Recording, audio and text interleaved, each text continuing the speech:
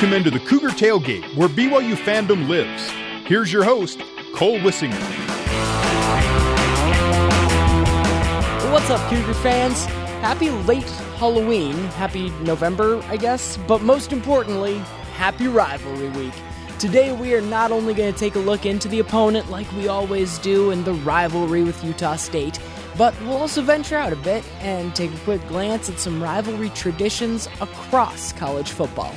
But before we get carried away into all that, we will do what we always do and take a look back at BYU's last game. Now, we had a bye just last week, so maybe you forgot what that Boise State game was like.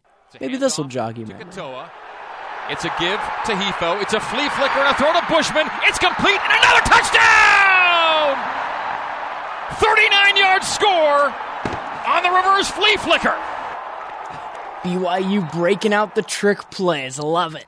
The win over the 14th-ranked Broncos was BYU's second over a ranked team at home this season, and it snapped a 3-game losing streak for the Cougars. The Broncos opened the scoring that day with a 12-yard touchdown run by C.T. Thomas on the opening drive of the game. The Cougars responded quickly, though, with a long touchdown drive of their own to open it up. BYU converted multiple third and longs on the 78-yard drive as they methodically worked down the field before Lopini Katoa was able to finish it off by falling into the end zone from the 4-yard line. Both offenses looked to be rolling after their opening drives, and it looked like there was potential for a good old-fashioned shootout. But the next handful of drives for both teams would prove fruitless, and no more points went up on the scoreboard until the waning seconds of the half, when a 38-yard field goal gave Boise State a 10-7 lead heading into the locker room. But then, on the opening drive of the second half, left Finau. Finau's got room to run. Finau second level, 40, 35, 30, 25, 20. Things open up, and there he goes. 10-5 touchdown! Sione Finau's touchdown gave the Cougs their first lead of the night at 14-10, and it was a career night for the freshman running back, who would end up with 89 yards on the ground and that touchdown. The Finau touchdown sparked a big quarter for the Cougars, possibly their best of the whole season. Just under 5 minutes left here in the third, the Cougars went for it on 4th and 1 from the Boise State 27-yard line. Quarterback Baylor Romney faked a QB sneak, dropped back, and hit a wide-open Matt Bushman, who coasted into the end zone to extend BYU's lead to 11 points. BYU wasn't done there. Jackson Kafusi picked off Boise State's quarterback Chase Cord with under 4 minutes left, and on their second play of that drive, BYU pulled another rabbit out of the hat with a reverse flea flicker that gave Bushman his second touchdown on the second trick play of the game, extending the Cougars' lead to 18 points. BYU outscored Boise State 21-0 in that third quarter. Cougars struggled a bit in the fourth. They allowed Boise State to get back in the game a little bit. They were only clinging to a 3-point lead at about the 2-minute mark to go. BYU was facing a 4th and inches from their own 34 in Boise State field goal range if they turned it over here. But Satake rolled the dice, sent out that old scrum package that we've seen before, featuring Kyrus Tonga and a unit full of guys with the sole purpose to just push forward 1 yard. And they got it done. Austin Kafensis took the ball and leaped over the pile, getting the Cougs the 1 yard they needed to finish off the game. Star performers for the day included Matt Bushman and those 2 touchdowns. He had 5 total receptions for 101 yards, and he was named nationally the John Mackey Tight End of the Week. And third-string freshman quarterback Baylor Romney took care of business as well, throwing for 221 yards, 2 touchdowns, and, by the way, no interceptions on a cold and wet night in Provo. The Cougs scraped by at the end, 28-25. It's their third win on the season, and by the way, all 3 wins by exactly 3 points. It's been a rough couple weeks before this game, and so we had to take our licks a little bit, but we had to keep trusting them. And there were some mistakes that were made, obviously, in the previous games, and you just can't get them back other than learn.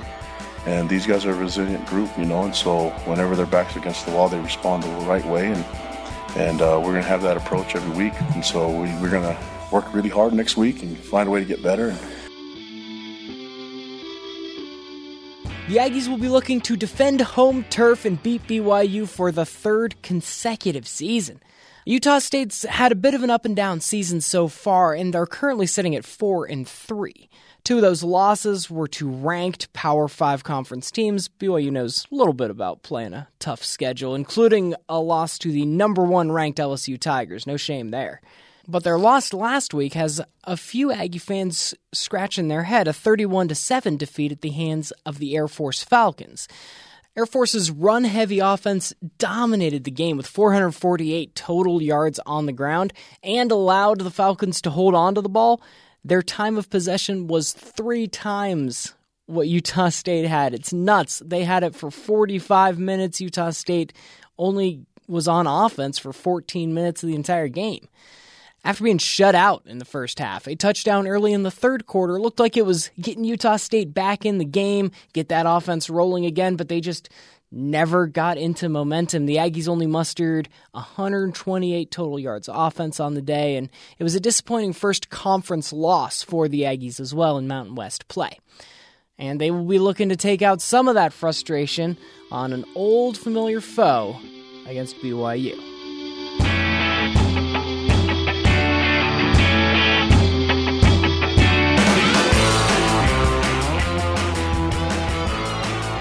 When we return on the Cougar Tailgate, we are talking rivalries all day. Makes sense with the Utah State matchup and all. But immediately when we get back, we're taking a look at how the Aggies' season has gone so far and how they are preparing for BYU. Don't go anywhere.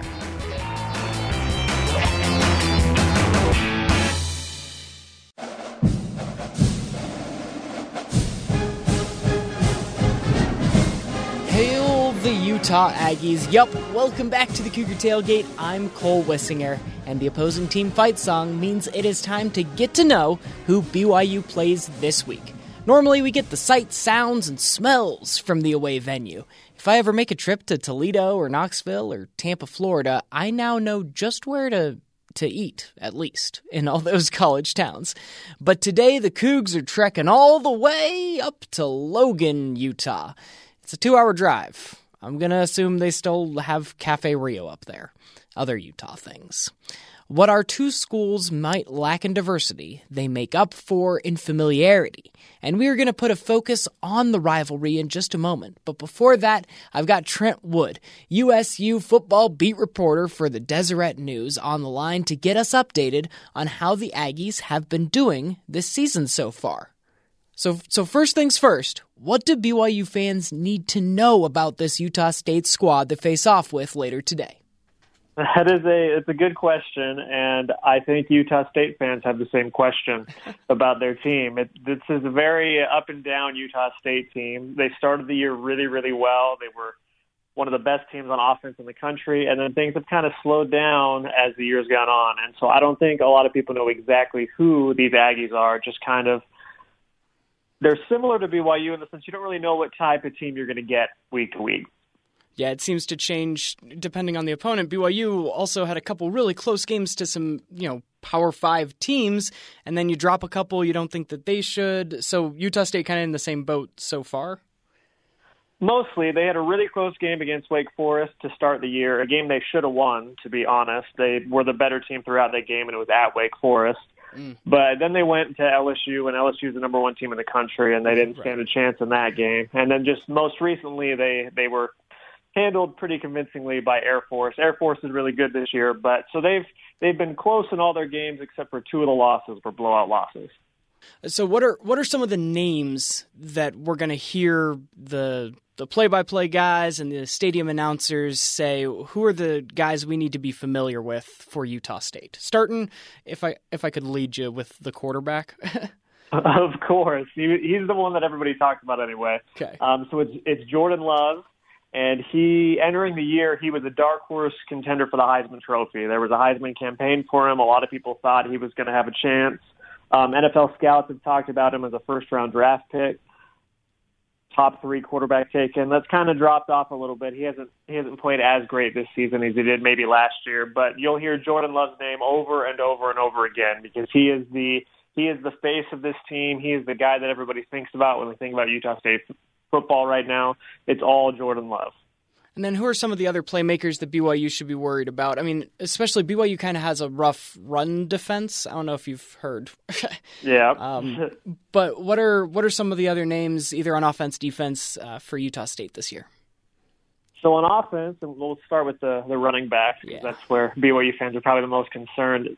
Utah State has basically a 2 running back system. They have 2 guys they like to go to. One senior is Gerald Bright. He's from Pensacola, Florida, and he's been solid for them all year. He had 1 game this year where he ran for 179 yards and a touchdown. So he's definitely a good running back. And then with him, they have another guy, Jalen Warren, who is an East High alum. He won Mr. Football for the state of Utah out of high school, then went to Snow College, and then transferred to Utah State. So the 2 of them have been pretty good this year. Jalen Warren's been hurt most of the year, which is unfortunate, but he's back in the lineup, and so BYU fans should expect to see the 2 of them carrying the ball.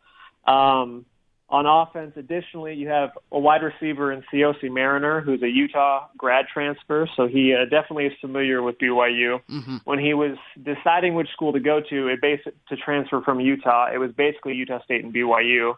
BYU because he knows Aaron Roderick, and he likes Aaron Roderick, and he liked BYU, and then he chose Utah State because he likes Coach Gary Anderson a little bit more. But he's been the number 1 target in the passing game. He's a big, tall, long receiver who stretches the field. Jordan Love loves to throw the ball to him on the sidelines. He's a guy that you'll see catch a few passes. On defense, there's some names that people have probably heard too, one of which is linebacker David Woodward. He is a Chuck Bednarik Award semifinalist this year. He's one of the best linebackers in the country. He leads the country in tackles this year. He had a 24-tackle game against Wake Forest. He's the name on that defense. Wait. Say that one more time. 24 tackles. He had 24 tackles in a single game, and he's had 10 or more tackles in 5 games this year. He is a tackling machine. That's the guy that I'm playing on Madden normally, is running all over the place and just trying to do everything. That's awesome.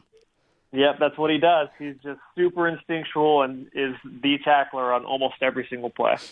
All right, you mentioned the coach, Gary Anderson.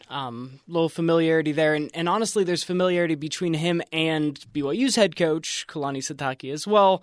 They've had a history. Do you know a little bit of that and what Gary Anderson is kind of bringing to this Utah State squad? Yeah, I mean, Gary Anderson and Kalani go way back. Kalani was his defensive coordinator when Gary Anderson went to Oregon State to be the head coach there. They coached together at Utah. They've known each other for a long time, came up under that Kyle Whittingham coaching tree. Mm-hmm. So the familiarity is definitely there. I know that they talk to each other once a week, not this week because of the game, but at other weeks they call each other once a week and they talk football and talk life. They're close friends and close coaches. So it's interesting that they'll go head-to-head. It's a similar thing to when BYU plays Utah and Kyle Whittingham and Kalani Sitake. Gary Anderson, it's interesting because this is his second go-around at Utah State. He was there almost a decade ago now and kind of revitalized Utah State. And then he left to take a bigger job at Wisconsin and then went from Wisconsin to Oregon State. And things just kind of didn't pan out for him. And so then he found his way back to Utah State. People love him there. That is the one thing that you get immediately when you step on that campus. People love Gary Anderson. The players love Gary Anderson. They talk about it all the time, how much they love Gary Anderson. He's a defensive-minded coach, similar to Kalani in that way. He loves to coach the defensive linemen. That's his thing. That's what he loves to do, and he loves good defense. And so he's kind of beloved in Logan right now. And is he more of the hands-off or hands-on kind of head coach? Because sometimes when you get the D coordinators, right, they have their system, but then when they get promoted, they let other things go on around, underneath them. What's his role been for Utah State? That's an interesting question because it's changed. When he started the year, he definitely was more of the hands-off head coach. He basically was the defensive tackles coach and then the head coach. And so he let all the coordinators and assistant coaches do what they wanted, and he would just kind of overview it, and then he focused on the defensive tackles. But because Utah State's kind of struggled in its last 4 or so games, earlier this week he said, I'm going to take a more hands-on approach across the team. And so he's kind of bouncing from position group to position group, trying to find a way to help Utah State improve. So we'll let you do a little editorializing since you're a newspaper man. Do you think that's going to be a good thing or a bad thing here? I mean, it remains to be seen for sure. In my opinion, I don't know. They've really, especially on offense, Utah State has really struggled for the past 4 games. Like, really, really, really struggled. Mm-hmm. And so having a different viewpoint and a different mindset come into that room, come into the offense and kind of say, hey, guys, this is what we need to do, I think that could be beneficial just because what they've been doing has not been working. And it drastically happened where at the beginning of the year they were top 5 in the country in a lot of offensive statistics, and now they're bottom 100 in most of those statistics just because it flipped so dramatically. So I don't see it being super harmfully impactful on the offensive side. Special teams, he says he wants to get in, and I think that's more of a mistake because Utah State special teams have been great this year. They have a kick returner who leads the country in kick returns for touchdowns. He's the defending kick returner of the year in college football, and they have a kicker who's one of the best kickers in the country. So I don't know what he's going to do in special teams so much, but I can see him helping on offense just by bringing a different perspective. So just before we go, I think one of the needed changes as well might be a trip back to Maverick Stadium in Logan, Utah, because Utah State has been fantastic there. They're riding a 10-game home winning streak. You're up there. They put you in the press box whenever you're. They do. That's they awesome. Do, so it's nice and warm up there. And that'll be good because it's gotten a little chilly here in the state of Utah, and as we go north, it's a little bit worse. But what is that vibe like? What's so different about Maverick Stadium where Utah State finds those wins that they haven't been finding on the road? Well, one thing, and you just mentioned it, is the weather. It's cold and it's not comfortable for most teams that come to visit, but Utah State plays in that. They practice in that, and so they're used to that type of thing. They might not love it. The running back Gerald Bright, who's from Florida, earlier this week talked about he does not enjoy when the cold weather comes, but then when he gets on the field, he's fine and he's used to it. So I think that plays into it. Also, Maverick Stadium is really, I'm not going to say small, but it's very condensed, and it's everybody's close to the field, and it's just, the feel of the stadium is just everybody's right there, and it feels like you're in this small town, and the whole small town is there in the stadium. And the students show up, and they are loud, and they are noisy, and I think all of it kind of just plays together that it's hard to go in there and take on a team that's comfortable there, and they have such good support. And that's what college football is all about. Trent, just hold on for just one moment. We're going to take a quick break here on the Cougar Tailgate, but when we come back, Trent Wood will be joined by one of his colleagues there at the Deseret News, the guy covering the BYU side, though. We are going to go into the rivalry when we come back.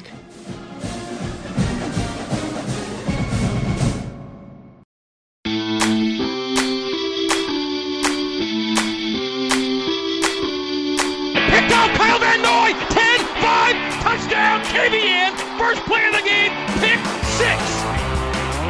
It was just going to be a slant route, one of those quick hitches that everybody likes to throw on first down against BYU. Kyle softened up a little bit, got up in the air, just stuck in his hands. BYU versus Utah State circa 2013. A little blast from the past for you today here on the Cougar Tailgate. Thanks to Greg Wrubell and Mark Lyons, I missed that voice, on the call. 2013's matchup ended in victory for the Cougs, helped in great part by that turnover caused by Kyle Van Noy. Yep, before he was a boogeyman terrorizing the NFL on the undefeated Patriots, he was causing havoc in this rivalry, and it's the rivalry that we want to focus on now. And even a little rivalry maybe at the workplace. We've been getting caught up on the state of Utah State football this year with Trent Wood, a writer for the Deseret News. Now joining us on the program is one of his colleagues. Jay Drew covers the BYU side of things for the Des News. Welcome into the Cougar Tailgate, Jay. Great. Thanks for having me on today. And welcome back on, Trent. I'm glad to be here. Okay, so Jay, I'm going to direct the first question here to you. From a BYU side, what does this rivalry mean to the Cougars this year specifically? Well, I think it means quite a lot, if only because Utah State has won the last 2 games. They're a legitimate rival now. There's no question about it. In the past, maybe there was some question whether Utah State was competitive and could be considered a rival, but those days are long gone. Probably started to leave when Gary Anderson took over his first stint there in Logan. So Yeah, everything points that BYU calls this a rivalry. There's a plaque in Coach Kalani Sitake's office that basically lists BYU's rivals, says beat the rivals is one of the goals. Mm-hmm. And the rivals are Utah, Boise State, and Utah State. So absolutely it's a rivalry, and it means a ton to the Cougars this year because they're trying to get bowl eligible and also because Utah State has won the last two. Mm-hmm. And Kalani's had a rough time with those rivals. He's 1-1 so far this year, which is good news. Yeah, he's 1-1 this year, but I think he's 2-10 overall. Mm-hmm. With one win against Utah State and one win against Boise State. So he's got a losing record against Utah State, 1-2, as we already mentioned, and he's lost something like 6 straight in-state games, 4 to Utah and 2 to Utah State. So any way you look at it, it's a huge game for Coach Kalani Sitake and his future and all other aspects, and including recruiting, which I'm sure we'll get into here in a minute. Mm-hmm. So, yeah, just before that, Trent, what's the vibe when you get to talk to the Utah State folks? Like Jay said, this used to be kind of the little brother in the rivalry, but that script has flipped just very recently. Yeah, for sure, and Utah State cares. This rivalry means a lot. A lot of the players have talked about how even though BYU is not in the Mountain West Conference, they treat this as important as a Mountain West Conference game. They don't see it as not as meaningful as the other games that play in conference. This is a game that they care about immensely. Gary Anderson's talked about how much beating BYU mattered when he first got to Utah State and then how much it continues to matter now. And so I think the fact that Utah State has won 2 in a row, they're especially keen on not losing again. I know quarterback Jordan Love talked about at the beginning of the year just how much it would mean to him to be able to beat BYU 3 times in a row. Like that it would mean the world to him. It'd mean the world to Utah State. They really, really care about beating BYU. Yeah, this rivalry being an in-state specific rivalry, what are some of the similarities with recruiting and with what these two teams are trying to establish that they share before we talk about like the differences and how they've gone through? Jay? Yeah, I mean, I think recently they've become this recruiting has been a big deal in this rivalry. Back in the day, BYU pretty much got any in-state kid it wanted, and then Utah got an invite to the Pac-12, and that changed the dynamic quite a bit. And then Gary Anderson came along to Utah State and started to recruit more in-state kids where past coaching staffs at Utah State went elsewhere.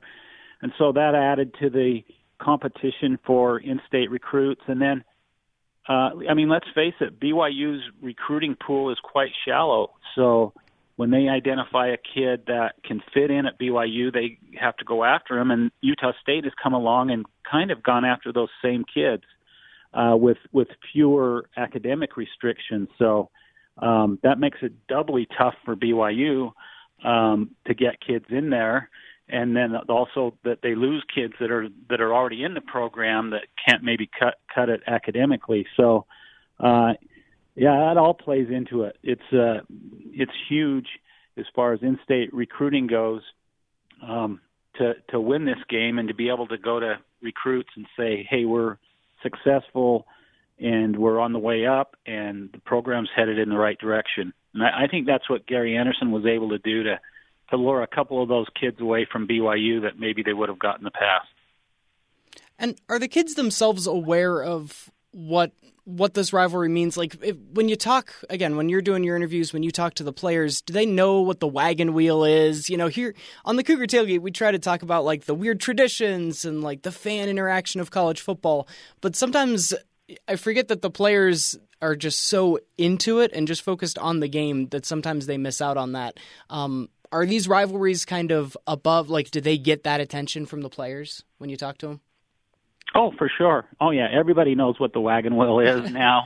That might not have been the case, years ago when it sat in BYU's closet for whatever it was, 15 years or however many times in a row they had won. But for sure now it's a big deal. It's this can come to symbolize the rivalry, and whichever team wins the wagon wheel, they parade it around, rub it in the other team's face. I still remember a couple years ago when Utah State won it back. They ran over and grabbed the wagon wheel before they even came over to shake hands with BYU or congratulate them on the game. Every player on the team ran over to get the wagon wheel. So, yeah, it's a huge deal. And from Utah State as well, then I take it they know what's going on as well. Oh yeah, they do. It's interesting. About a quarter of the team is actually from out of state, from California and or Florida. So a lot of them had no idea what the rivalry was. But then you talk to them now after they've been there, and they care about the wagon wheel as much as any Utahn does. They want to win it, and they want to be able to parade it about. So they definitely are well aware of what it is and what it means. That's all right. Rivalries are good for college football. I love talking about them. So before I let the two of you go, what are just some final words about the rivalry and what you think we're going to see later on tonight? Trent, you go first. I mean, this game is important. It's important to Utah State. They care about it, especially coming off the loss they just had to Air Force. Winning this game would be huge for their momentum in the season, similar to how Jay talked about BYU fighting for bowl eligibility. Utah State's fighting for bowl eligibility, and a win against BYU would go a long way to make that a realistic achievement. It's all going to come down for Utah State if their offense can perform. If they can't, then this is probably a game they're not going to win. If their offense takes a step forward, then I think they can defend Maverick Stadium and beat BYU. I think that's what it comes down to. All right. And Jay, what do you hope to see? Yeah, I think this is huge for BYU in that they've got a lot of momentum going. They've kind of won back some of their fans with their win over Boise State. And so they're basically putting that all back out on the line, all that goodwill that they've kind of garnered and made people forget about the two losses to Toledo and South Florida. And they can kind of give that all back if they can't pull off another win. Utah State's favored in this game, but a lot of BYU fans still expect, maybe going off the past too much, that BYU should win this game. And so BYU has a lot to lose tonight. And that's kind of whenever they do play Utah State, that they put it out there because of reputation, maybe national profile or whatever, that rarely do they have more to gain than they have to lose in this game. And that's really a reason that Utah won't even play Utah State anymore, is because there's not a lot to gain, but there's an awful lot to lose. So kudos to BYU for continuing to play this game, to agreeing to a home and home with Utah State now for the last several years, and now's their time to go up and continue their momentum. But they'll have to play near flawless football to win. They've been able to do that a couple times. They've been wildly inconsistent, but I think we'll see a much different Utah State team than we saw last week at Air Force. It's a totally different beast, as Kalani Sitake said. So a lot on the line tonight, and it should be a fun one. And Jay, you reminded me of one last question I want to get in before you go. What's one of your favorite memories in all the years you've covered BYU and this rivalry? What's one of your memories that sticks out between these two teams and their games that they've played? Yeah, I've been covering the Cougars since 2008. I would have to say there was a game where Utah State had the game well in hand, looked like they were cruising to a victory in Provo, and BYU put in Riley Nelson. Ironically, was a transfer from Utah State. Utah State, yeah. Grew up, went to Logan High. He came in and made some miracle plays, and I think BYU pulled it out. So that just kind of stands out as one of the more memorable games, at least from a BYU perspective. We're all right having that BYU perspective here on BYU Radio. All right, thank you, fellas. Jay Drew covers BYU sports at the Deseret News, and Trent Wood covers Utah State at the Deseret News. You can check out their fine work in print at Deseret.com. Coming up here on the Cougar Tailgate, we take a closer look at some of the weirder rivalry traditions across college football. Don't miss it.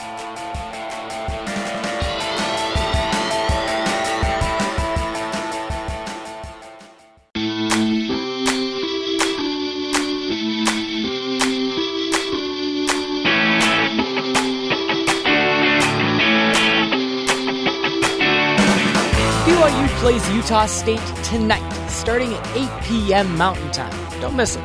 And when the guys suit up, they'll be laying it all on the line for pride, for the record, and for an old rotten wagon wheel. But that's not even close to the weirdest trophy to change hands over a football game. Producer Jack is here to teach us all a little about what rivalries are really out there playing for.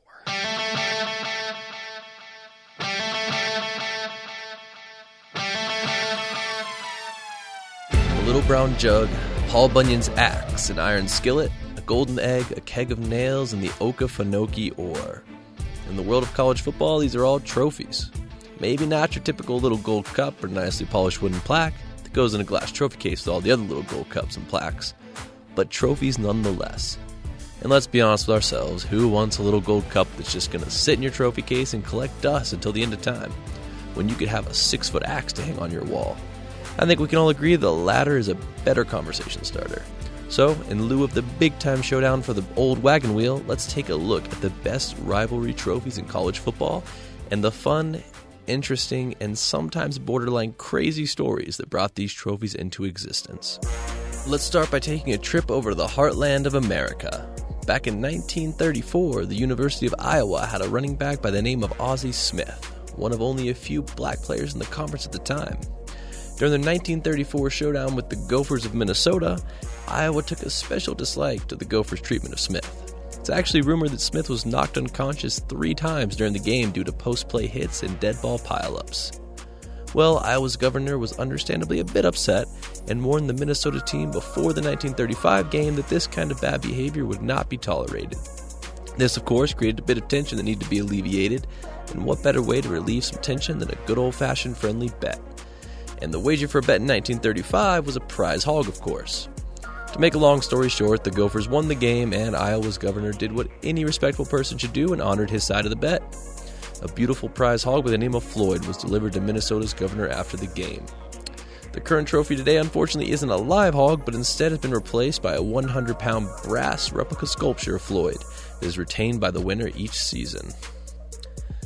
Now we'll head out to the West Coast, where the Beavers of Oregon State take on the Ducks of Oregon in an in-state battle dubbed the Civil War. In 1959, a University of Oregon staffer wanted a more-than-ordinary trophy for what is certainly a more-than-ordinary game each year. So he decided to make a mascot-inspired trophy. What do you get when you mix a beaver and a duck? A platypus. Sadly, the beautifully carved maple platypus was repeatedly stolen in those early years and actually got lost for about 20 years until William Spady, the artist who carved the platypus, saw it in the trophy case at Oregon's pool in 1986. Spady was unable to reacquire the trophy to be used again in football games, and it looked like it may be doomed to collect dust with all those gold cups. But thankfully, this story does get its happy ending. Campus renovations got the platypus out of that dreadful glass case, and it was rediscovered in a random closet on campus in 2005. It was restored, and by 2007, it was given out again after that year's Civil War. The platypus lives on. The next tradition involves 2 schools you've probably never heard of, Division III rivals Concordia and St. Olaf. When St. Olaf rejoined the Minnesota Intercollegiate Athletic Conference in the 1970s, Concordia wanted a unique way to welcome them back, and unique may be an understatement for this trophy. Both schools have Norwegian heritage, so they decided to use Norse mythology as the inspiration for the trophy. They found a local Scandinavian-themed store where they purchased the perfect Norwegian-themed trophy, a troll. But not just any troll. A troll made of pine cones and moss found in the mountains near Lillehammer, Norway. Not surprisingly, this troll has gotten lots of attention and was dubbed the ugliest rivalry trophy in college football by the hosts of ESPN Game Day. Maybe the real winner of this rivalry is the team that doesn't have to take the trophy home. Well, I could go on all day about the different rivalry trophies in the tradition-rich sport of college football, but as all Cougar fans know, the only one that matters this week is the old wagon wheel. While the wagon wheel is a nice-looking trophy wherever it goes, it sure does look a heck of a lot better sitting down here in Provo than it does sitting up there in Logan. It's time to bring her home.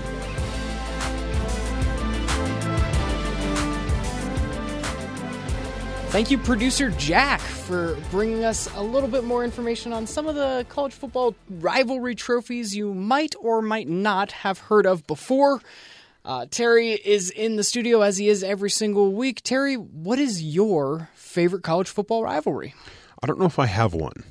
Nope. Bad answer. I know. I mean, it used to be the BYU-Utah rivalry, but that seems to have fallen to the wayside a little bit. Yeah, I get it.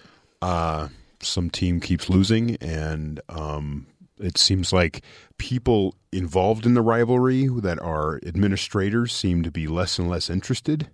Now, they give out the proper less and less feisty, too. Well, it just feels like there was an edge to it before, and then what was it? Bronco Mendenhall started talking about how people just there's too much. We need to back up and just really take more of a calmer approach to the rivalry. And I'm like, and they did. Do you think Ohio State and Michigan are trying to tone the rivalry down? I think they're trying to profit off the rivalry. You don't get called the game, for nothing. And it's things like that where the Utah and BYU have tried to tone it down so much. I think they've turned it into like lukewarm soup.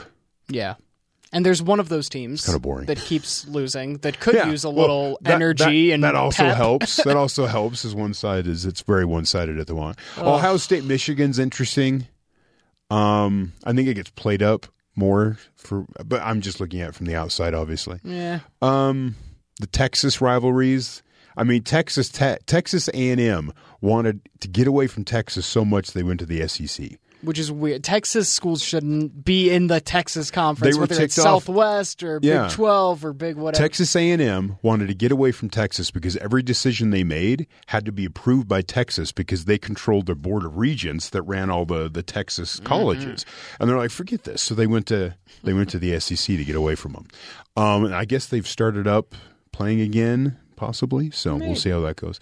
But Texas, usually it's Oklahoma's their big rival. That's Red River, right? Right. You ask me any question about geography or what the state nickname is of a state in the United States, and I will default to my college football knowledge to give you that answer. Ohio is the Buckeye State. There you go. Because they're the Ohio State Buckeyes. The river that runs between Texas and Oklahoma, that's the Red River, because the Red River rivalry is between UT and Oklahoma. There you go.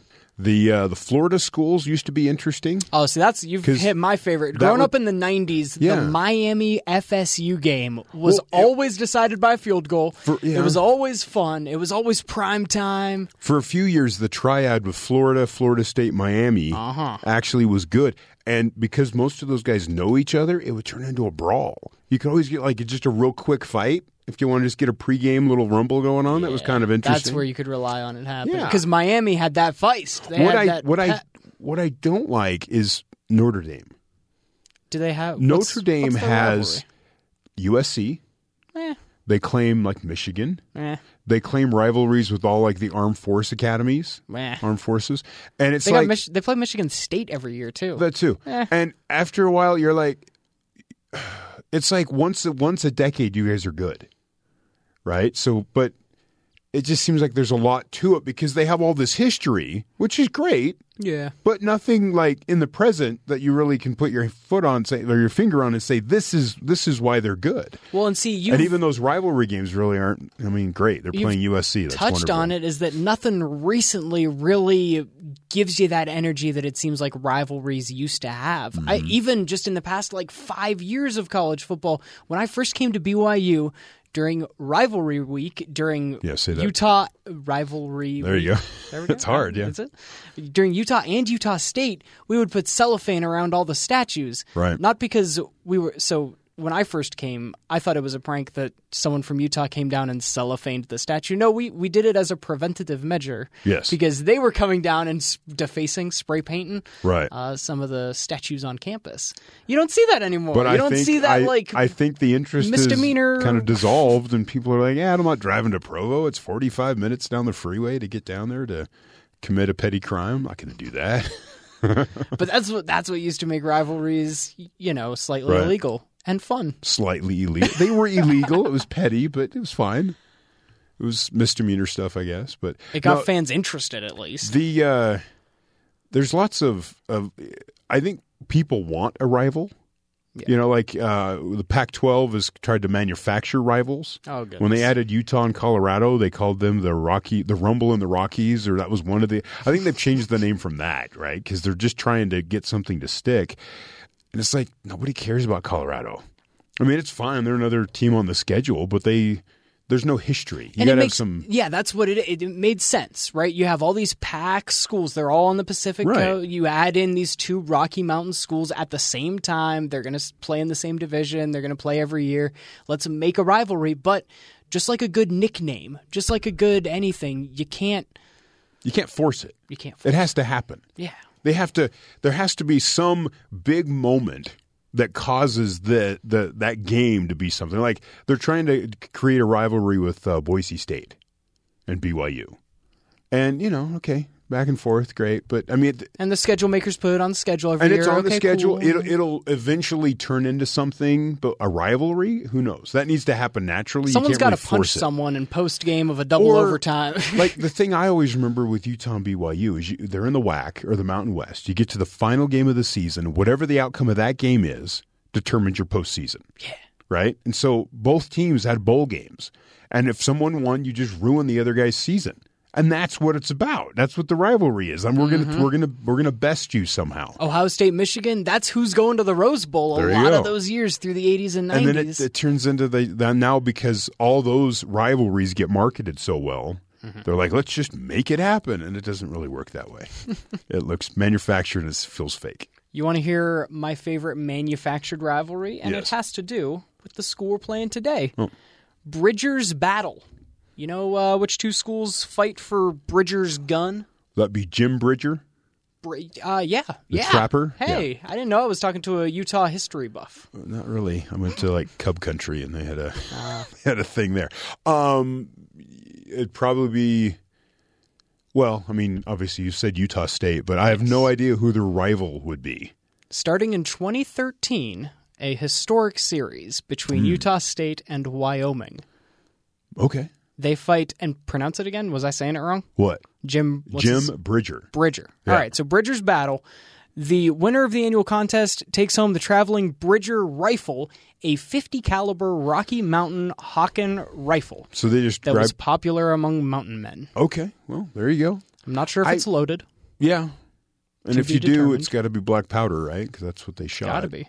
Apparently, they etched the winner's name into the stock Okay. of the rifle. Okay. It's a cool, like, as far as manufactured goes. See, it's Minnesota and who is it? I mean, a lot of those Big Ten schools got goofy ones. I forget. Minnesota and somebody play for Paul Bunyan's axe. Yep. There's a little brown jug that Little gets brown passed jug around that gets out passed there. around. I don't know.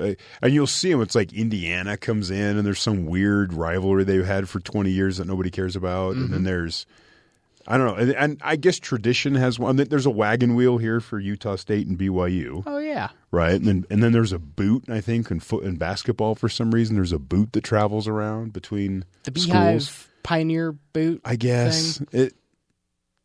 I don't know. It's like before the game, you have to give a bunch of instruction to the players so they know what this is. Because at the end, they're going to present them with something.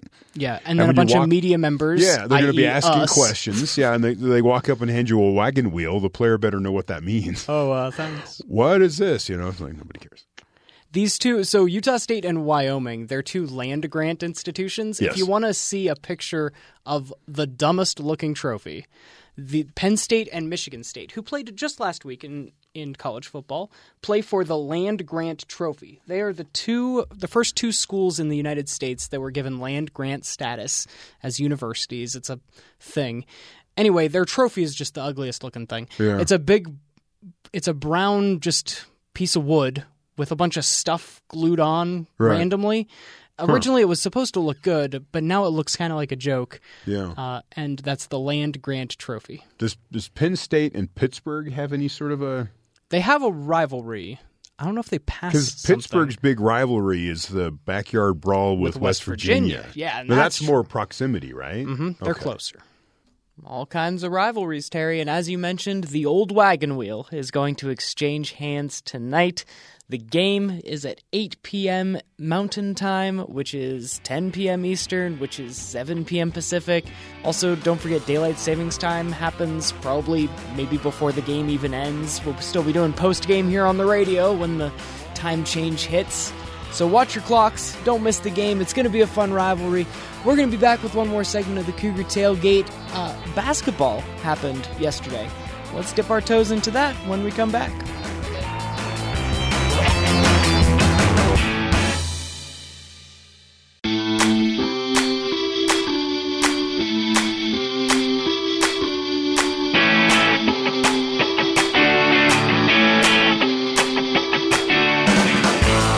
Welcome back into the Cougar Tailgate. I had a blast today talking rivalries. BYU is 1-1 against the rivals so far this season, so I figured tonight's a sort of rubber match. Let's see which way things go for the year. Looking ahead on the schedule, BYU has a fellow independent coming to Provo next week. It's the Liberty Flames. As fun as it was early in the season to talk about the rich history of USC or Washington, I am really going to enjoy learning about an FBS school that I know just very, very little about. I know that they are the Flames. And I'll have a little more information than that to educate the folks on with next week. But football only has 5 more games, including tonight. And then 6, if we're still assuming bowl eligibility, which I am. Looking forward to that special Christmas Eve edition of the Tailgate. There will be life after football on the program, though. BYU basketball is looking forward to a new season with a brand new coach, and the guys got onto the court last night for a little exhibition. It's always good to get in some practice against fellows you don't have math class with the next day. BYU saw triple digits by the end of the night, beating UT Tyler's squad 100-58. I don't know what we actually learn from these preseason games, except that the regular season is coming up fast. And y'all can know that we will share the action, the destinations, and the opponents of BYU basketball every week, just like we have alongside the football schedule this year. But football's got a solid month to go, and a wagon wheel to earn tonight. I'll be watching the game, and I hope you will too. Then let's plan to get together next Saturday and talk about it. Cougar Tailgate airs every Saturday at 2 p.m. Eastern, 11 Pacific, or anytime you want it to air when you download it on a podcast. Email the show if you have a great fan story that you want to share, or something you want to know about Liberty next week, or something you want to hear during basketball season even. I love hearing your comments. Our email is cougartailgate@gmail.com. That's TAILgate@gmail.com. My name is Cole Wissinger. Thanks again to Jay Drew and Trent Wood, both of the Deseret News, for coming on the show today. And always to our producer, Terry South, every week, and newcomer Jack Bagley contributing today. We are a production of BYU Radio. Go Cougs!